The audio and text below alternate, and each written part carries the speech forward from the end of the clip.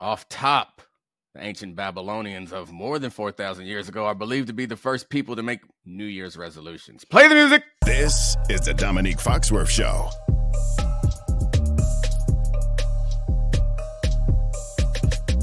Welcome to the Dominique Foxworth Show, presented by Allstate. Happy New Year to you, Bill, and you, Charlie, and everyone else in the world. This is awesome. Another year, us together. This is great. Best year yet. First New Year together. This is the nicest Dominique is going to be all year. It's downhill from this point forward. The hater energy increases as the year goes along. I have no hater energy. That's my resolution. And my resolution is to be a nicer person. I'm not mean. I'm nice. I'm kind. I'm thoughtful. It's true. My resolution is to gallivant more. Oh, well, I hope you survive the February gallivant because you, sir, you're a great gallivanter, but a little bit of a lightweight when it comes to having a beverage. I am who I am. You have a whole week in Vegas ahead of you, Charlie. Remember, Charlie, I lived on the Strip for a year. I learned the hard way. We'll see if I survive the week and if I can stick to my resolution after February 12th. We're going to make sure you survive. I'm going to make sure you don't die. Guys, get your hands up. Throw them up. We begin our football coverage today with our Good Hands moments presented by Allstate. You're in good hands with Lamar Jackson. You're in good hands when you have a quarterback who is as quarterbacky as Lamar Jackson. Lamar more or less locked up the MVP and went out for 5 touchdowns as the Ravens annihilated the Dolphins, blew them out. My question coming off of that game, they have an incredible defense. They have the MVP playing quarterback. They're incredibly well coached. Do you view the Ravens as a cut above everyone else in the NFL? First of all, I like to appreciate how well you did that so that we can edit out all that wonderfulness before. But trust me, fans, you missed out on a good thing. Second of all, excellent virtue signaling by saying Lamar Jackson quarterbacking out of the quarterback out of all quarterbacks multiple times. I love it, Charlie. That's why you're my guy. I don't even remember what the question is, but Lamar is out of his mind. It wasn't just him. Like, there were a number of one-handed catches from defenders, from tight ends, from linebackers. This team seems like when you look around the league, it feels like there are 2 teams that are good and a bunch of other guys. The 49ers, one of the teams, and the other one is the Ravens. And as much as we want to give credit to how well that defense played, shutting down the Dolphins offense, I think it's appropriate that Lamar Jackson is our good hands player, because when it was time to lock down this MVP conversation, he had that game against the 49ers, and then he then followed it with a 5-touchdown through the air performance, which doesn't even take into account all the other ways he impacts defense. It was incredible to see. This felt like not just a coronation for Lamar Jackson, but also a coronation for every big decision the Ravens have made over the past couple of years, right? Like, they go out and they trade for Roquan Smith. Roquan Smith intercepts a pass. Roquan Smith tips away or takes away a pass to set up a second interception. Middle of the field gets taken away. Dolphins way fewer yards after catching this game than they've had previously. And then for Lamar, it's not just, that Lamar got better, but they replaced Greg Roman. They brought in Todd Monken. They had a more diverse passing attack than they've had in years past. The receivers, Zay Flowers has a 75-yard touchdown on the very, I believe the very same RPO the Dolphins ran a million times last year, which has to hurt Mike McDaniel to see his own speed concepts used against him in a big game. We saw Isaiah Likely, the backup tight end behind Mark Andrews, who was drafted last year, make an incredible catch, have a huge game here. We saw Odell Beckham have a big catch down the sideline, set up another touchdown. We saw a team that feels fully realized, I think, in a way that no other team in the NFL does, where I feel like as we head into the postseason, even the Niners, as good as the Niners are, we look at them and we're like, Brock Purdy might melt down if things aren't perfect around him, and Christian McCaffrey's hurt now. We don't have those same questions about the Ravens right now. I don't know how you guys feel. Well, that was masterfully done by you to frame all of it that way. You need to wear a coat all the time if this is what version of Bill that we get when you're in the coat. I will say throw Patrick Queen in there also and playing really well. There was a time when Patrick Queen was thought to be a miss, but Roquan Smith showing up allows Patrick to move to a position where he is more comfortable and more impactful in the game. This defense has been great against a lot of offenses this year. And it's crazy. It feels like the point that you're making is we often, and I'm guilty of this also sometimes, of thinking like there's the 49ers and then the Ravens are close behind. Then they beat them last week. And watching that game, I was like, yeah, I thought the Ravens were going to win. They did win, but it didn't feel like the Ravens were just so much better than them. But you look at the way Ravens on the course of this season, and we've said this a number of times, their losses felt more fluky than anything. Like barely trailed all season. Yeah. Yes. If we take out those, or don't even take them out, just factor in how they played in all of those games and understand that they I mean, you're rubbing your chin as if you knew this or you were right. Well, I did say the Ravens were the most what was the word I used? Terrifying team in football earlier this year on the Round the Horn, with the only problem being that they also terrorize themselves when it comes to these games. But I mean, Dominique, this is a very insightful point you're going on. If we just take out the games the Ravens lost, they are dominant. I stopped because that's not what I meant. Not take out the games that they lost. I mean, if we don't look at their record, it's a weird thing to say for the team to have the number one overall seed in all the playoffs.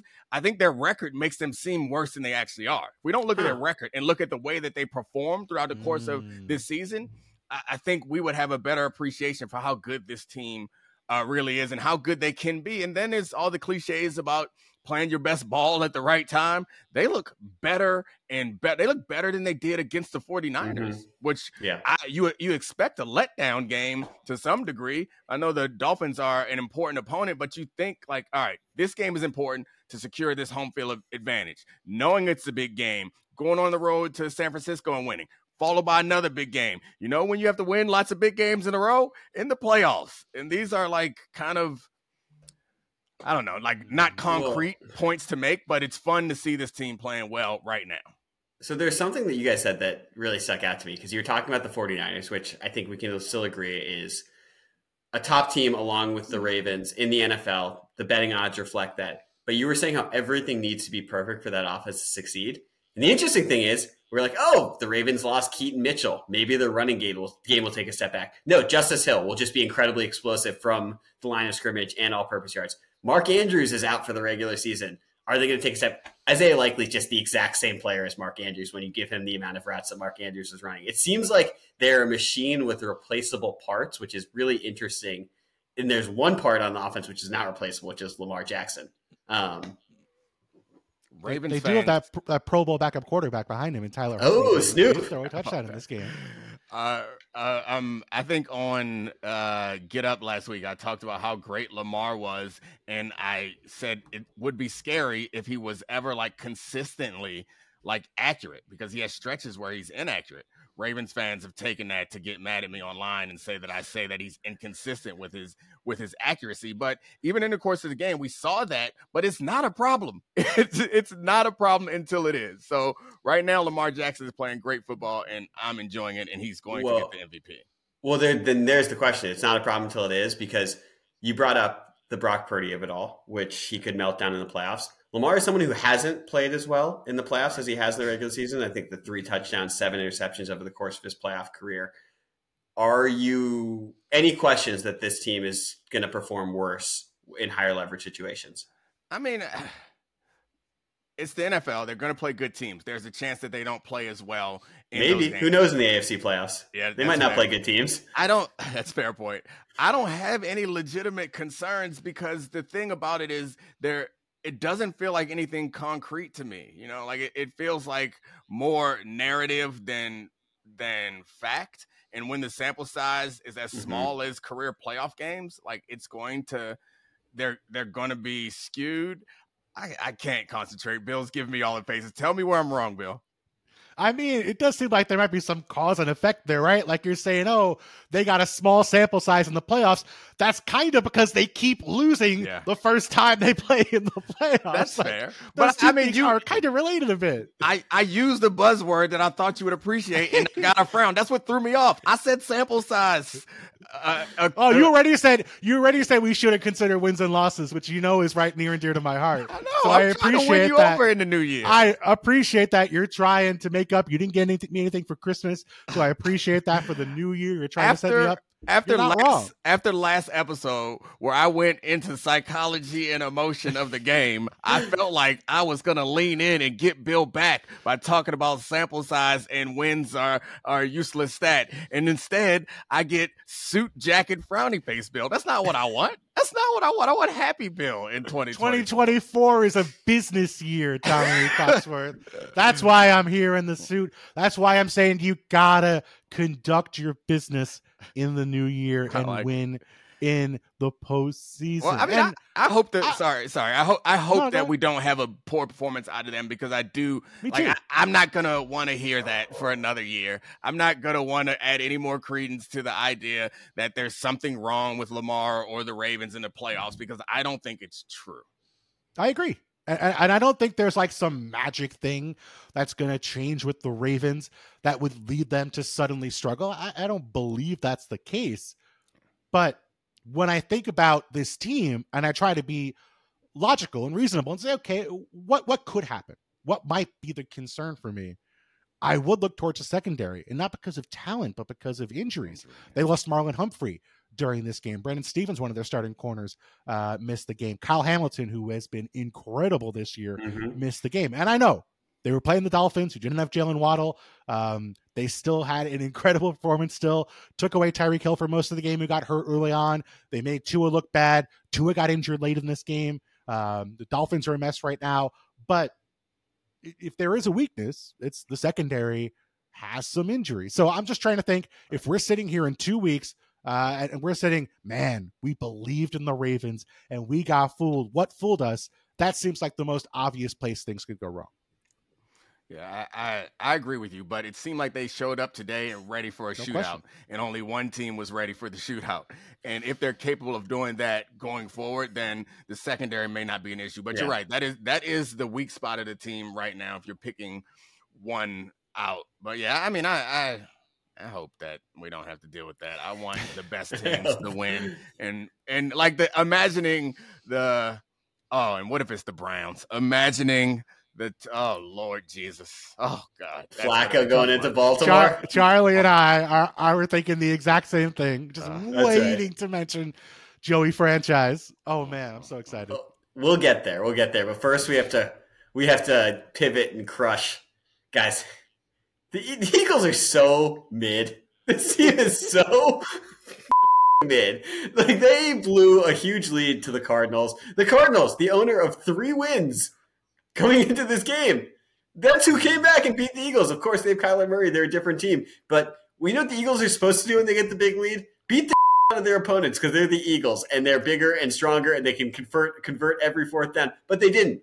And we're getting close to playoff time, and I want to ask you guys, because I am. Are you ready to write off the Eagles after seeing them lose at home to the Cardinals?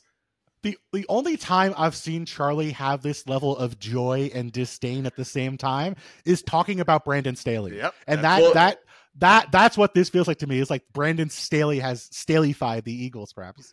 Don't forget Arthur Smith, but this also got the Commanders in pole position for the 2nd overall pick. So This is a huge. This whole thing was big for me. Charlie, incredible 48 hours for Charlie and the Commanders. But absolutely, this has been an Eagles team where even when they were 10-1, we were coming on this show every week and just sort of being like, kind of crappy, but Jalen Hurts pretty good. Push works. They always pull these games out. And now, like this was like a close game by the final score. It was not a close game when you watch that game play out. The Cardinals threw a pick six, like a 98-yard pick six on a play where a receiver ran the wrong route. They had an onside kick. The Eagles recovered for a short field. Like on a play-by-play basis, like not just like you got a couple breaks go your way, like on a down-by-down basis, the Cardinals were comfortably the better football team in this game. And this has been happening week after week. And it was one thing when it was the Niners. It was one thing when the Bills outplayed the Eagles for the first half. The fact that this is happening with the Cardinals now, it really tells you how far this team has fallen. They got a new defensive coordinator, and the defense got worse. It's so. I think your point is a fair one, because they were up 21-6 at one point. I think it was at home, and that would suggest that they are a better team that got sloppy. But your point is fair. Like, the pick six was a big part of that. Like, I'm sorry to do this if this is boring, but I just want to go through the drive logs the drive log for the Cardinals. You really are trying to appeal to my sensibilities today. They didn't just reading the play-by-play. Log us. It's because they didn't stop. They did not stop them. So first drive, field goal. Second drive, 8 plays all the way down to the red zone. Miscommunication. That's the pick six. Next drive, field goal. Next drive, end of half. Next drive, touchdown. They did not force a punt. And the one interception they had was on the 1 yard line, 99 yards for a touchdown. And it was a miscommunication. It wasn't even like it was some incredible defensive play. Kyler threw it to the wrong spot, or the receiver ran the wrong route. That's your defense? Yeah, I get it. They don't have all the personnel. They're getting older. But against the Cardinals, I get it. Kyler Murray's back. He's better than you thought.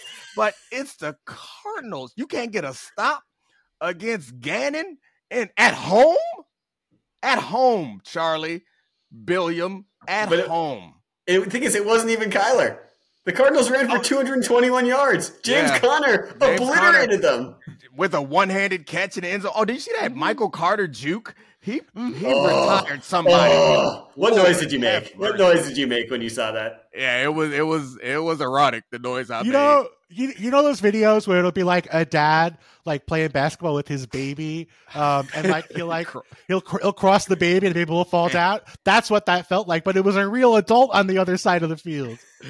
Oh my gosh, yeah, that one is gonna make his rounds on the internet, I think, for years to come, because it was so out in open space and just ridiculous. Yeah, I made a noise. It's very gross noise that I can't. Dominique, I recognize that did not happen to you during your career, but hey. There was one time we went to, it was my first or second year, I think. We went to San Diego, and I was playing nickel, and fortunately for me, it was in a hole, which made it more impressive, but less obvious. Visible. I don't think anybody saw it, but I went to go meet LaDainian Tomlinson in a hole, and I'm a smaller guy, so all my tackles, I am coming very aggressively. I'm not expecting people to juke. They're going to try to run me over, so let's go. Let's do this. This man gave me the nastiest in and out move I had ever experienced. It was so damn quick. It was the quickest I ever experienced in my life. And I didn't even touch him. It was in a hole.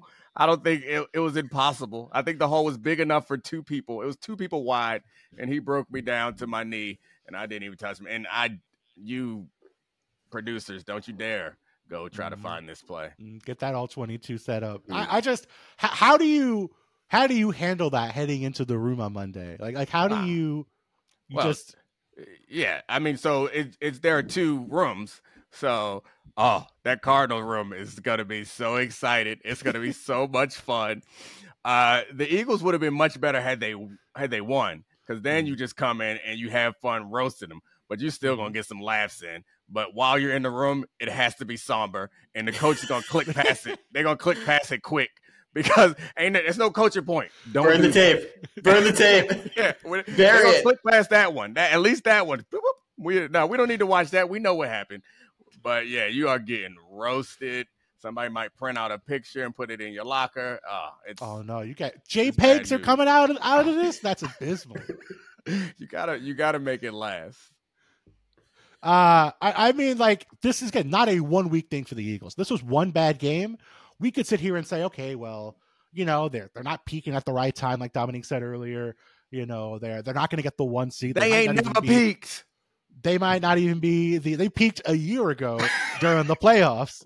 Right. Is there any reason to believe they can turn things on once we get to the postseason. Any reason to think there's something they're holding back or something that they can do that they're not doing right now? Any hope? The best argument for them and a lot of other like slightly above average teams is that there are a lot of slightly above average teams. So I think their familiarity with the Cowboys, and that's like there's not a team in the NFC that they're not capable of beating, but then they got to play the 49ers. And that's what it comes down to. They got to play. All they got to do is just break Brock Purdy's elbow again and get away with like a 40-yard catch, a sonic catch that the Niners don't challenge, force Josh Johnson to play football. As long as the Eagles can do that, they're in great shape. CMC got an ankle today. Yeah, he left the game. Calf. Well, that could mean anything. They said it was a calf, but they were retaping his ankle. So I saw the report say calf, but anyway, it doesn't matter. He had an issue today, which is concerning. Kittle got up slow a couple times. I don't know. This is the problem with this 49ers roster is their offense is designed around unique players like Debo and Kittle and Christian McCaffrey, and it's real hard to run that again when them guys ain't healthy. Yeah. Well, let's talk about some of those other slightly above average teams in the NFC. We're going to travel back to Saturday night. The Cowboys, they beat the Lions on a really iffy call. I'll just say it was a bad call. Honestly, it seemed horrendous. Iffy. Yeah. I mean, it was an illegal touching of the football after Taylor Decker informed the referee that he was going to be eligible. The referee thought that a different offensive lineman, Dan Skipper, had reported as eligible and called off the 2-point conversion, which would have given them a 1-point lead with less than 30 seconds to play. With that said, it seems like the Lions have righted the ship. The defense was a lot better. They played well against a good team. Coming out of that game, which team do you feel better about, the Cowboys or Lions? I feel better about the Cowboys and players and better about the Lions coaching staff. I agree. It was very unusual to see. It felt like the emotional or the motivation for the offense at the end of the game should have been that of the defense, and the defense should have been that of the offense. So why are we throwing the ball? Let's keep the clock running at the end of the game. Let's be conservative. And on defense, let's continue to be aggressive because it is destroying Jared Goff. So why are we being passive on defense? It was just a weird, Freaky Friday mind shift at the end of the game. But I do think that what we saw from the Lions was impressive, but it was all based on Aiden Hutchinson getting pressure. And if Aiden Hutchinson is enough to be a one-man pass rush, then they have a team that should be respected. He hasn't been enough all season, so I don't suspect that he's going to be enough for the playoffs. So the Cowboys do have that, and they have an offense that can be effective. Dak was still on point all game when Aiden Hutchinson wasn't sitting in his lap. So I feel better about them. Mostly agree with what Dominique has to say here. I will say, I don't believe that this is going to change for the Cowboys. The inability to manage a late game situation, not like this is some new problem that Mike McCarthy suddenly has developed here. It's a different way they almost blew this game. Like you'd almost expect Mike McCarthy to be too conservative as opposed to being too aggressive in this moment. But you could see the energy emanating, coming off the Cowboys after all that happened late in that game, and they're coming off the sideline to celebrate. It felt like they had stolen something, right? I think everybody in that building, everyone on that sideline was like, oh no, here we go again. Same old shit. And then they got a reprieve and they felt great about it. But I can't believe they're actually going to take away from that game. Oh yeah, we're good. If we get in a close game late against a good team, we're going to be fine. We're going to figure it out. I feel like they're going to be even more terrified because they know they did not deserve to win that game. It's back-to-back weeks of game-winning drives that they gave up. It's back-to-back weeks of their defense getting in that situation and not being able to stop anyone. And I think that I guess I understand Dan Quinn's logic. It's like what we have is a pass rush. And at some point, one of these guys is going to get free. Micah Parsons had a tough matchup, fine, but Lawrence was balling all game. Mm-hmm. Where was he? Like, I think that's what he was expecting, but it was unusual to see them playing that well when it felt like Gilmore could cover anybody. It didn't seem like there were many open windows through the course of that game. And to get in a situation where you don't want to give it a big play, I get it, but you're better. Be better in that situation.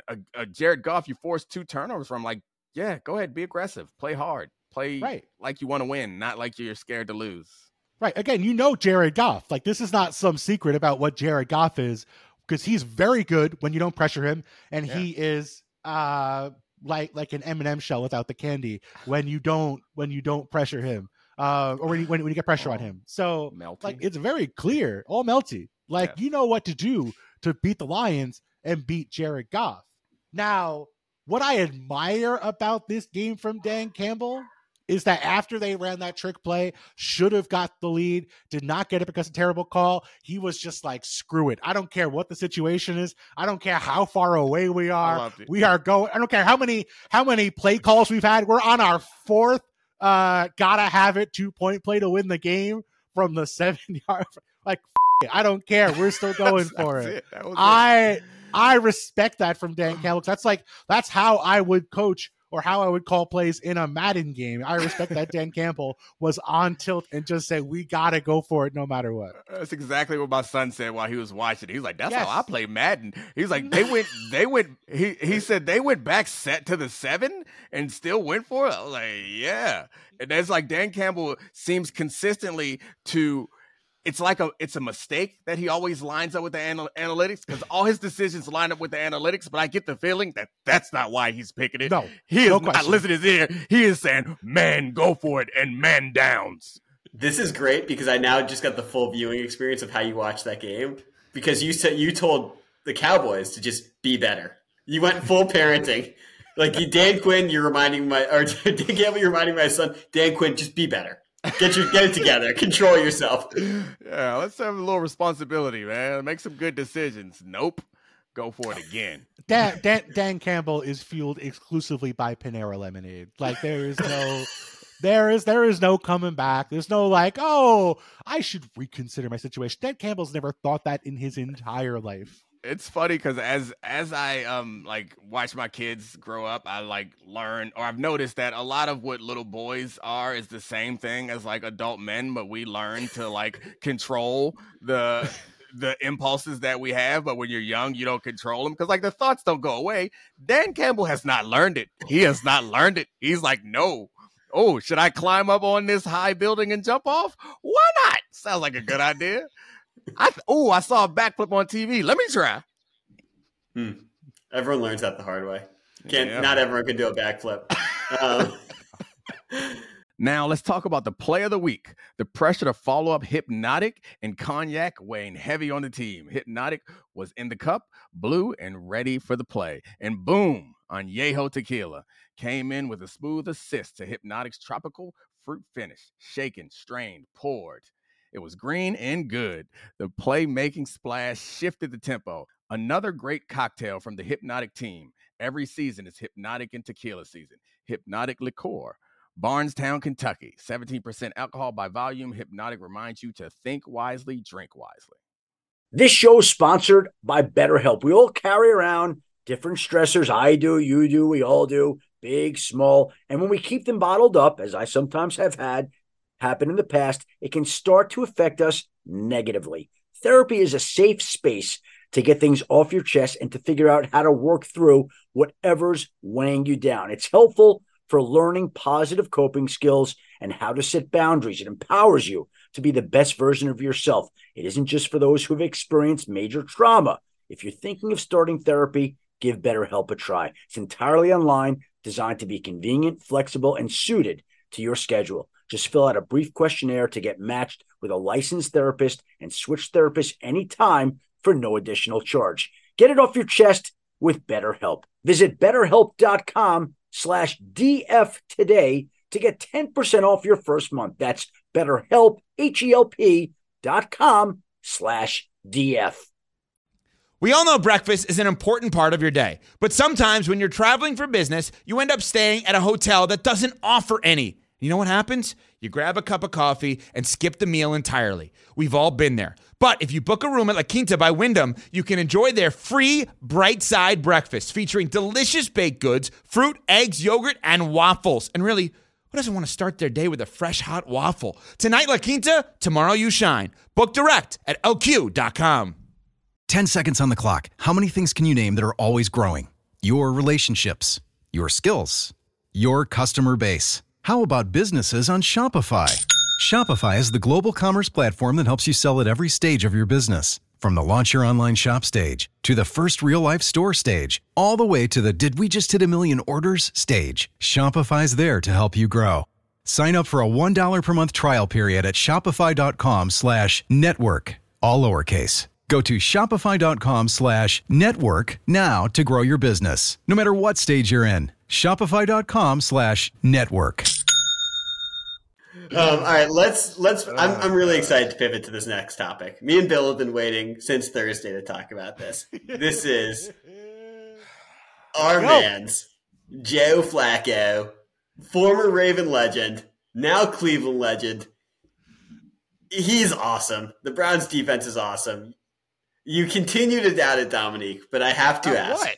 Hold on. Okay, go ahead. That he could black out and win a bunch of games in a row. Who's doubted that? I haven't doubted that. Which show are you listening to? Which show are you Literally, listening to? the show we're on last week where me and Charlie were like, he is playing well enough for them to win. And you were like, no, he's not as good as the other top quarterbacks. It's not entertaining to argue to be gaslit, so I will let you guys go on with this lie. But I didn't say that. Well, then throw it out. Doesn't matter. I want to ask now because we have more evidence. They played this game without Amari Cooper, who Flacco funneled for 265 yards the week before. And now he's just turned David Njoku into someone who seems like a top-of-the-league tight end.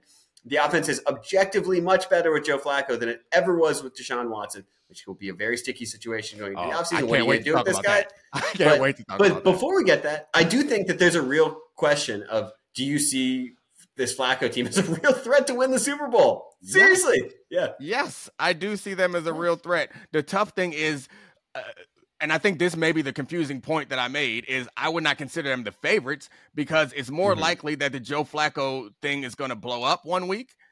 He's never been consistently. That's why is Joe Flacco elite question that ever existed, is because you can watch a game of Joe Flacco and like, damn, that's elite. And then you watch him a couple weeks later and you're like, oh yeah, all those ones that he hit people with, they caught him this time, or he's actually turning it over. Like, that's the point. Is it possible? Yes, of course it's possible. He did it before. Of course it's possible. Is it likely? No. What's likely is that a little bit likely. A little bit. Look how good that defense. It is not likely that the defense is really great, which helps.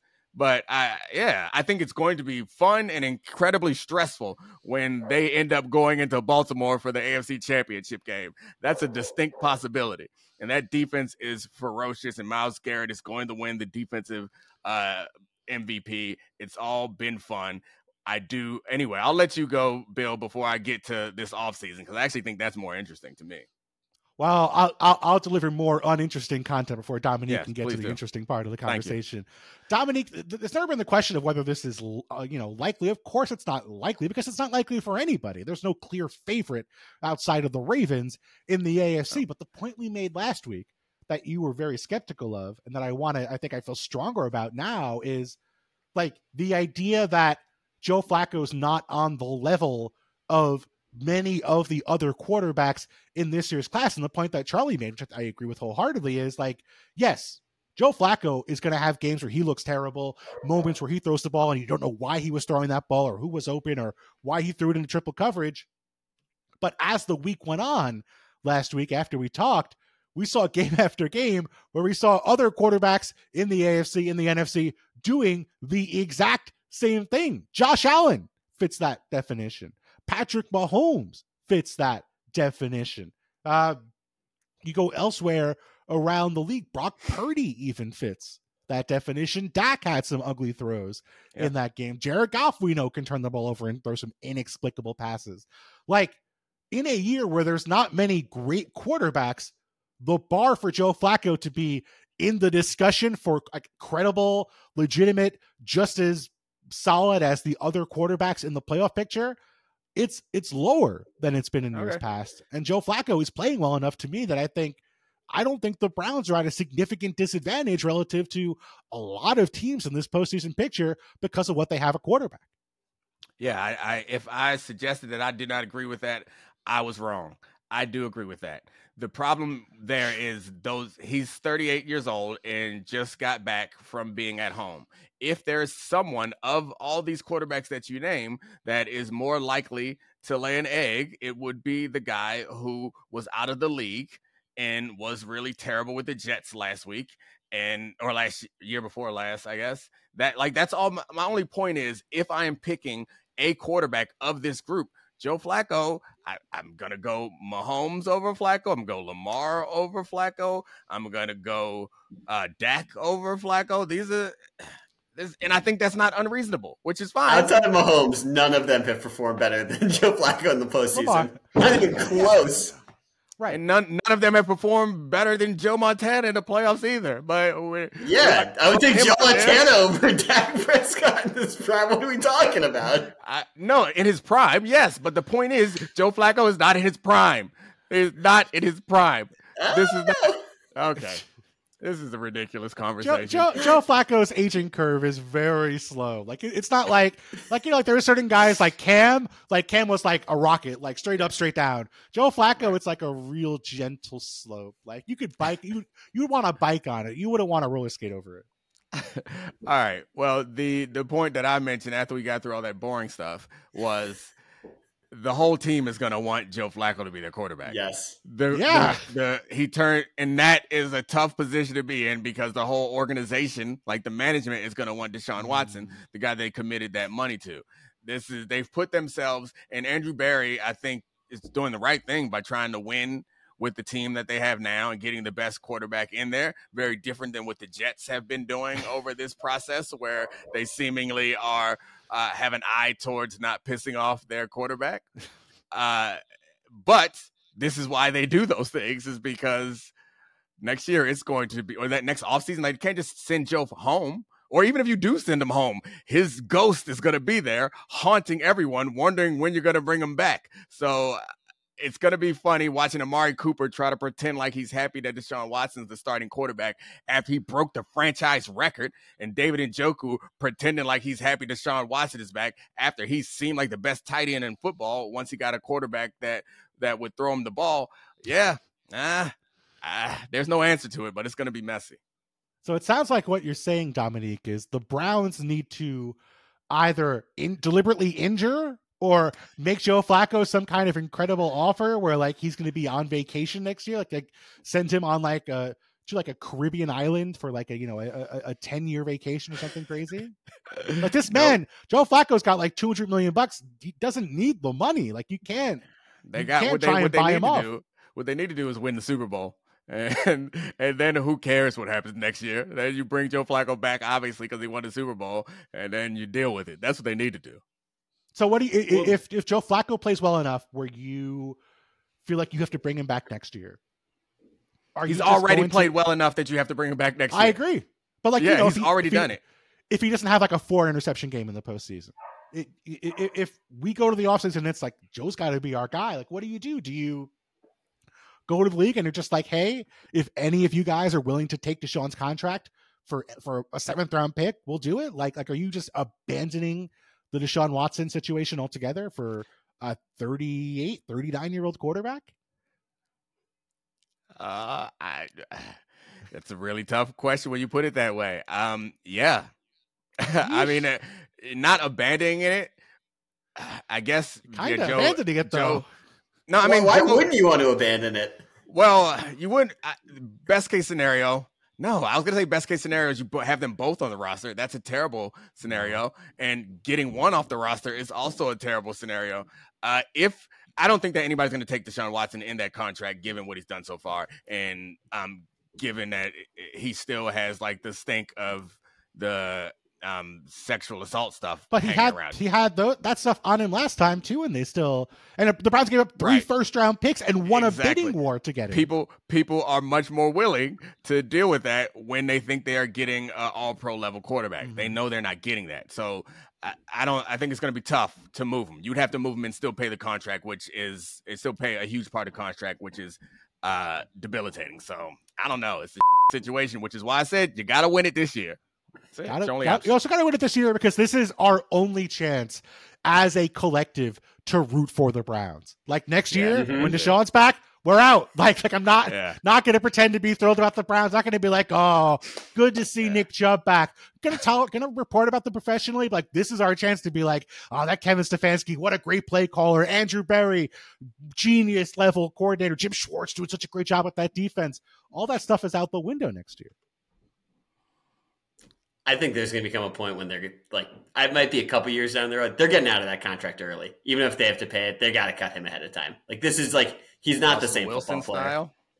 Okay. Yeah, except for much worse. Yeah. Charlie, is there any team you think right now would go for the Deshaun Watson deal? If it was, I was going to ask you. No, I was going to ask you, would there be a world where the Broncos would take the risk of trading Russell Wilson straight up for Deshaun Watson?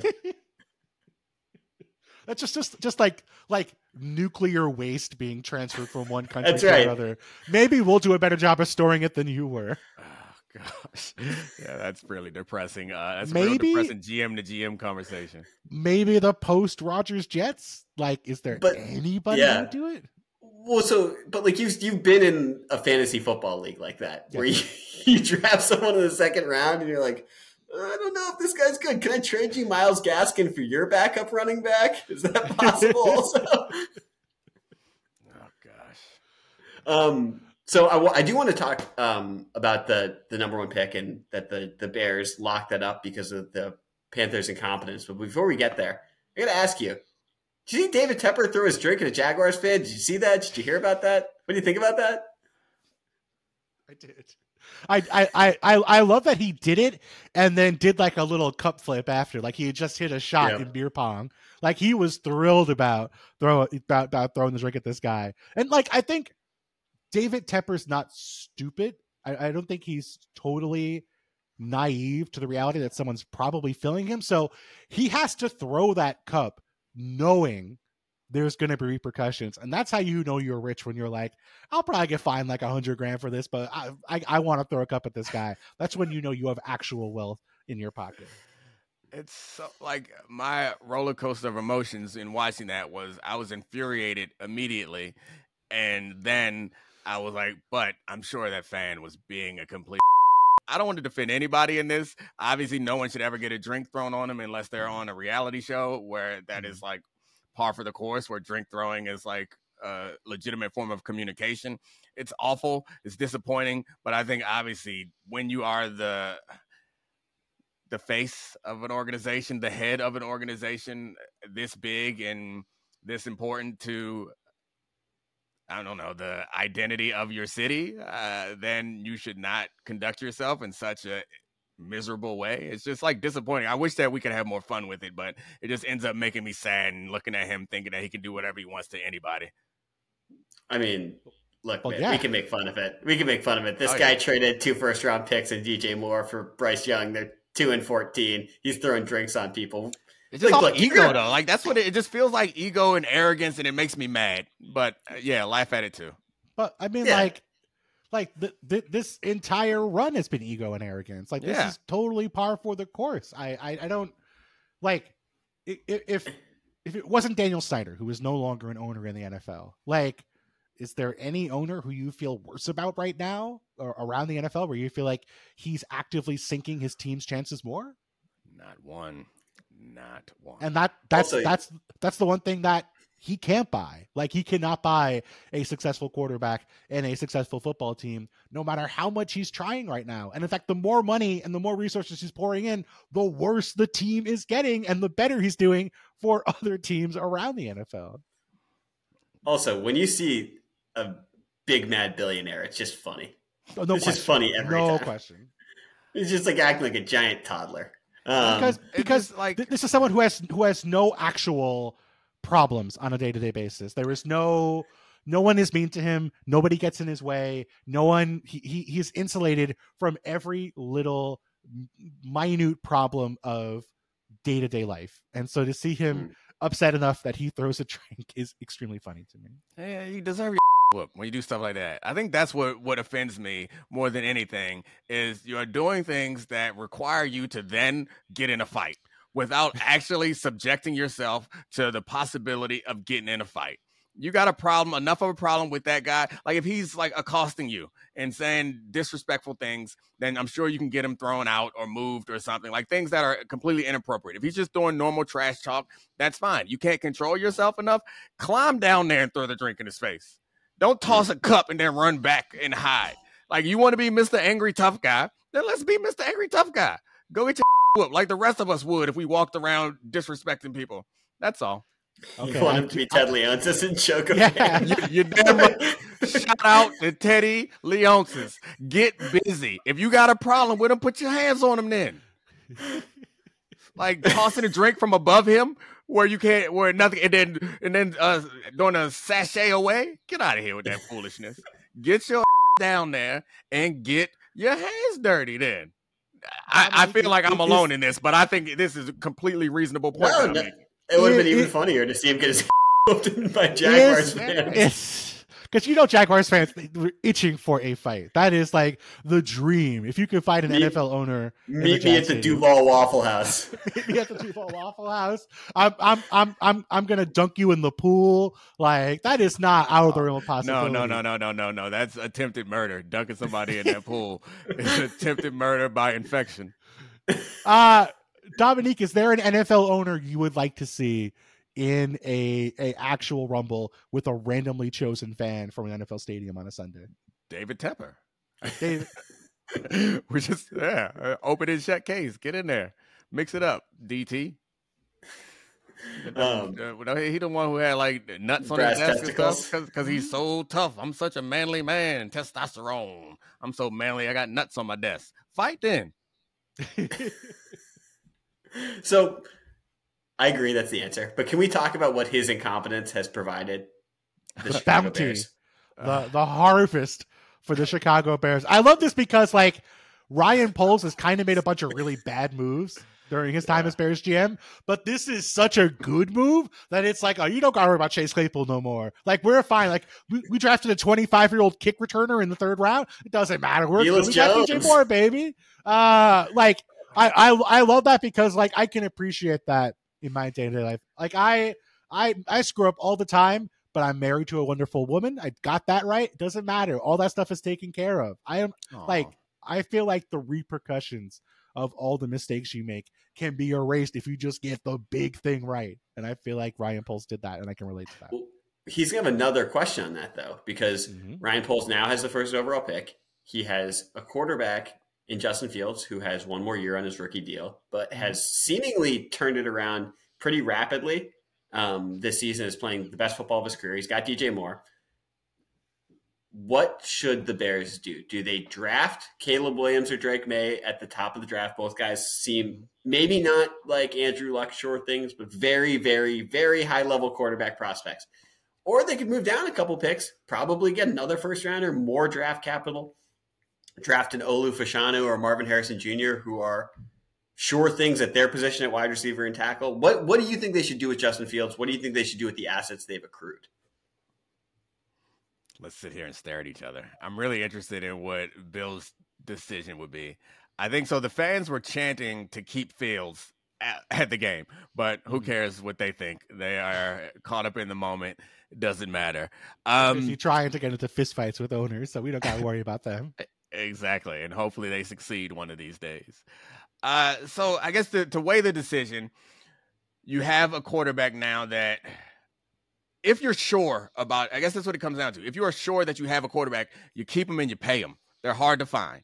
Even if you're not sure how high his ceiling is, if you are sure that he is a franchise elevator, like your team gets slightly better because he's a quarterback, because honestly, most teams don't have that. They're looking for it. They have quarterbacks that are making their teams worse. And If you have one, you keep them and you pay them.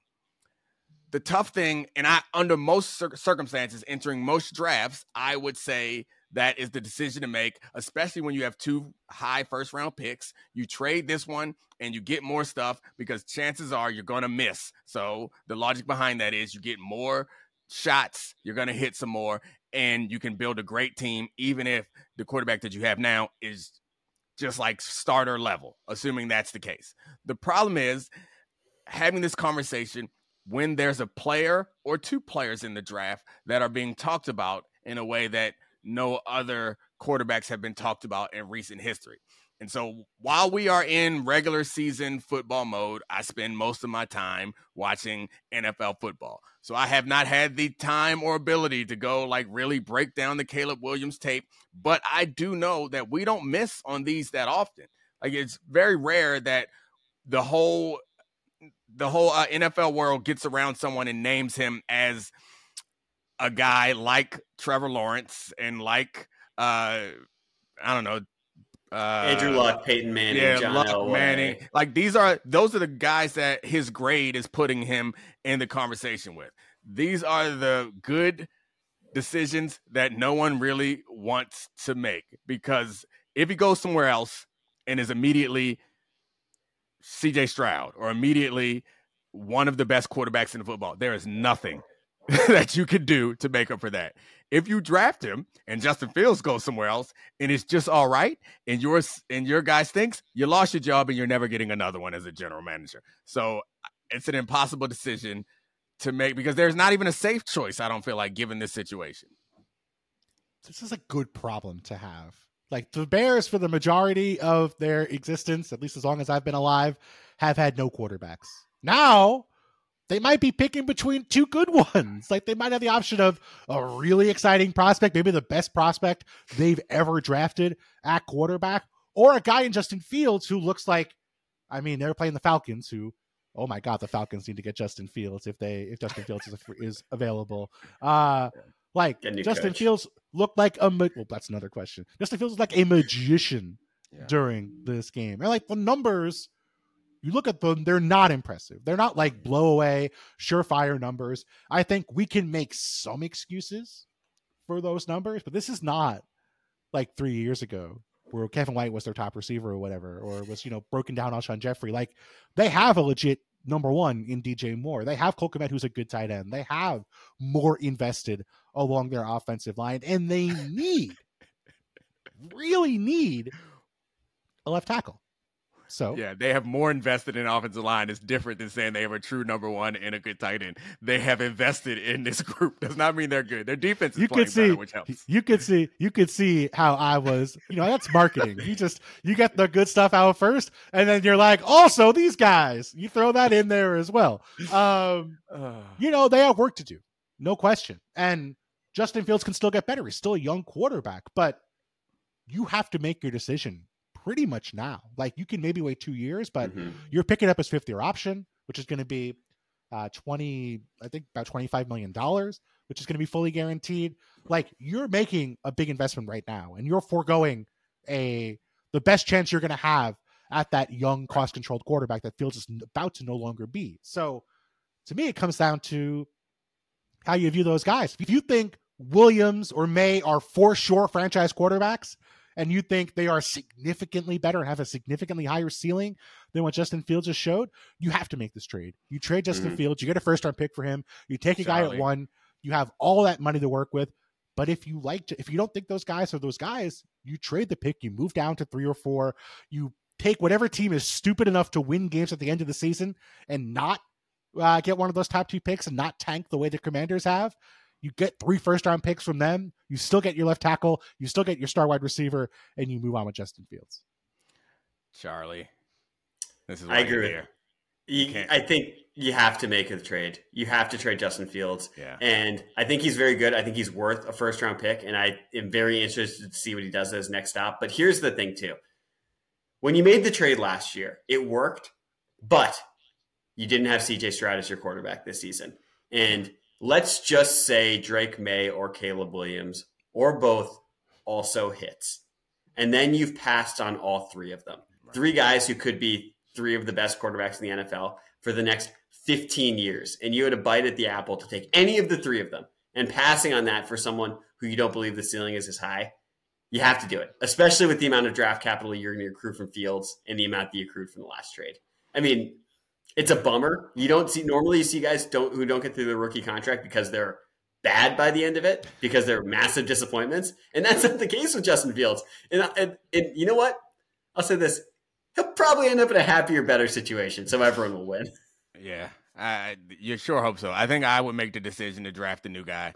The question is, has the general manager and the coach done enough to save their jobs? Because I feel like midway through the season, we're expecting that whole building to be cleaned out. But the way that they're playing late in the season, the defense has come around. That's another interesting problem because you're now in a situation where you might be stuck with a coach that you don't think is a guy, and then you're back with this, like, you're firing the coach and bringing in another coach, which you did with Justin Fields, and that didn't work. So I don't know. They are in a good situation that feels really scary, but I think the move I would make is Justin Fields has shown that he can be a dynamic, explosive, impressive player, but he has not, to my liking, shown that he is worth passing up on what is being talked about as like a real legit generational quarterback.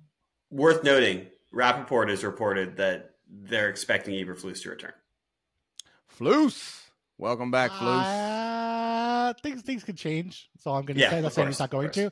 But again, if someone, maybe a Ben Johnson, leaks to you, hey, you're going to draft Caleb Williams or Drake May, you might get me next year, and I'm the hottest coaching prospect out there, and I had 18 2-point conversion plays to run for all the Dan Campbell plays at the end of that game. Maybe you want me to build your offense around a new quarterback.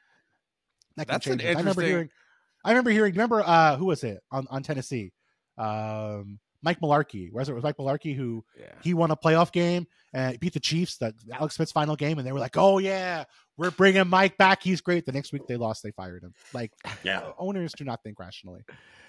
That's an interesting thing that you brought up there that I hadn't really considered, is how valuable, when you have a player like that, how valuable that piece is as far as attracting the next spot. Is every coach coach candidate has to look at the job that they're going to take, and I assume that the Bears immediately become the number one most attractive destination if they get Caleb Williams. I don't think that's the case if they stick with Justin Fields. Right, and the only team, by the way.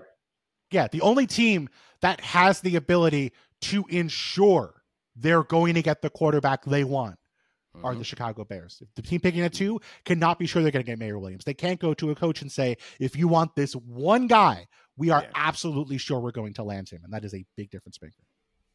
And just to put a bow on that, we saw that this year. I mean, we saw CJ Stroud go into a system with Bobby Slowick that accentuated the gifts that he had. So really, coordinators matter. Hot take. Put it on the Dominique Foxworth show list. X's and O's beat Jimmy's and Joe's anytime. Well, when you combine the X's and O's and Jimmy's and Joe's, you get the San Francisco 49ers, who I watched in person, and my minor celebrity paid off, Charlie, so take that. Ooh, did they announce that the Foxworth family was at the game again? Or? No. It was down on the sideline, and Debo spotted me and came over and introduced himself, and I got a picture with my son, and I was cool for like 30 seconds, and then after that, I was still lame ass dad. Did he say, keep telling him what's up, young blood? No, he didn't. He's not old enough yet. Yeah. Stolen valor, old man Samuel. Oh man, I love football. Football rules. It's the best. That's what it boils down to. 2024, I'm going to say it, the year of football. Oh, gosh. All right. Well, this has been the Dominique Foxworth Show presented by Allstate. Thank you, Bill, for joining us. Throw your hands up. Thank you, Charlie, for joining us also. Also, thank you to all. Wow. What happened? What did I do? Bill, really nice to me. You know, Bill, you're the best. Also, Charlie, producers, really took a shot at Charlie in advance of what's going to be a very testing and trying month for him, gallivanting around the U.S. I know how to motivate my Charlie. I know what I'm doing. You can't heap the praise on him right now. Just neg him a little bit. That's a good coach. He's gonna ball out in the playoffs. I guarantee you. All right, Charlie. Thanks for whatever. And thanks to all the great producers. Cortez off the top, because I always forget you. Megan, Serafina, Brian, Kevin, and we're out. This is the Dominique Foxworth Show.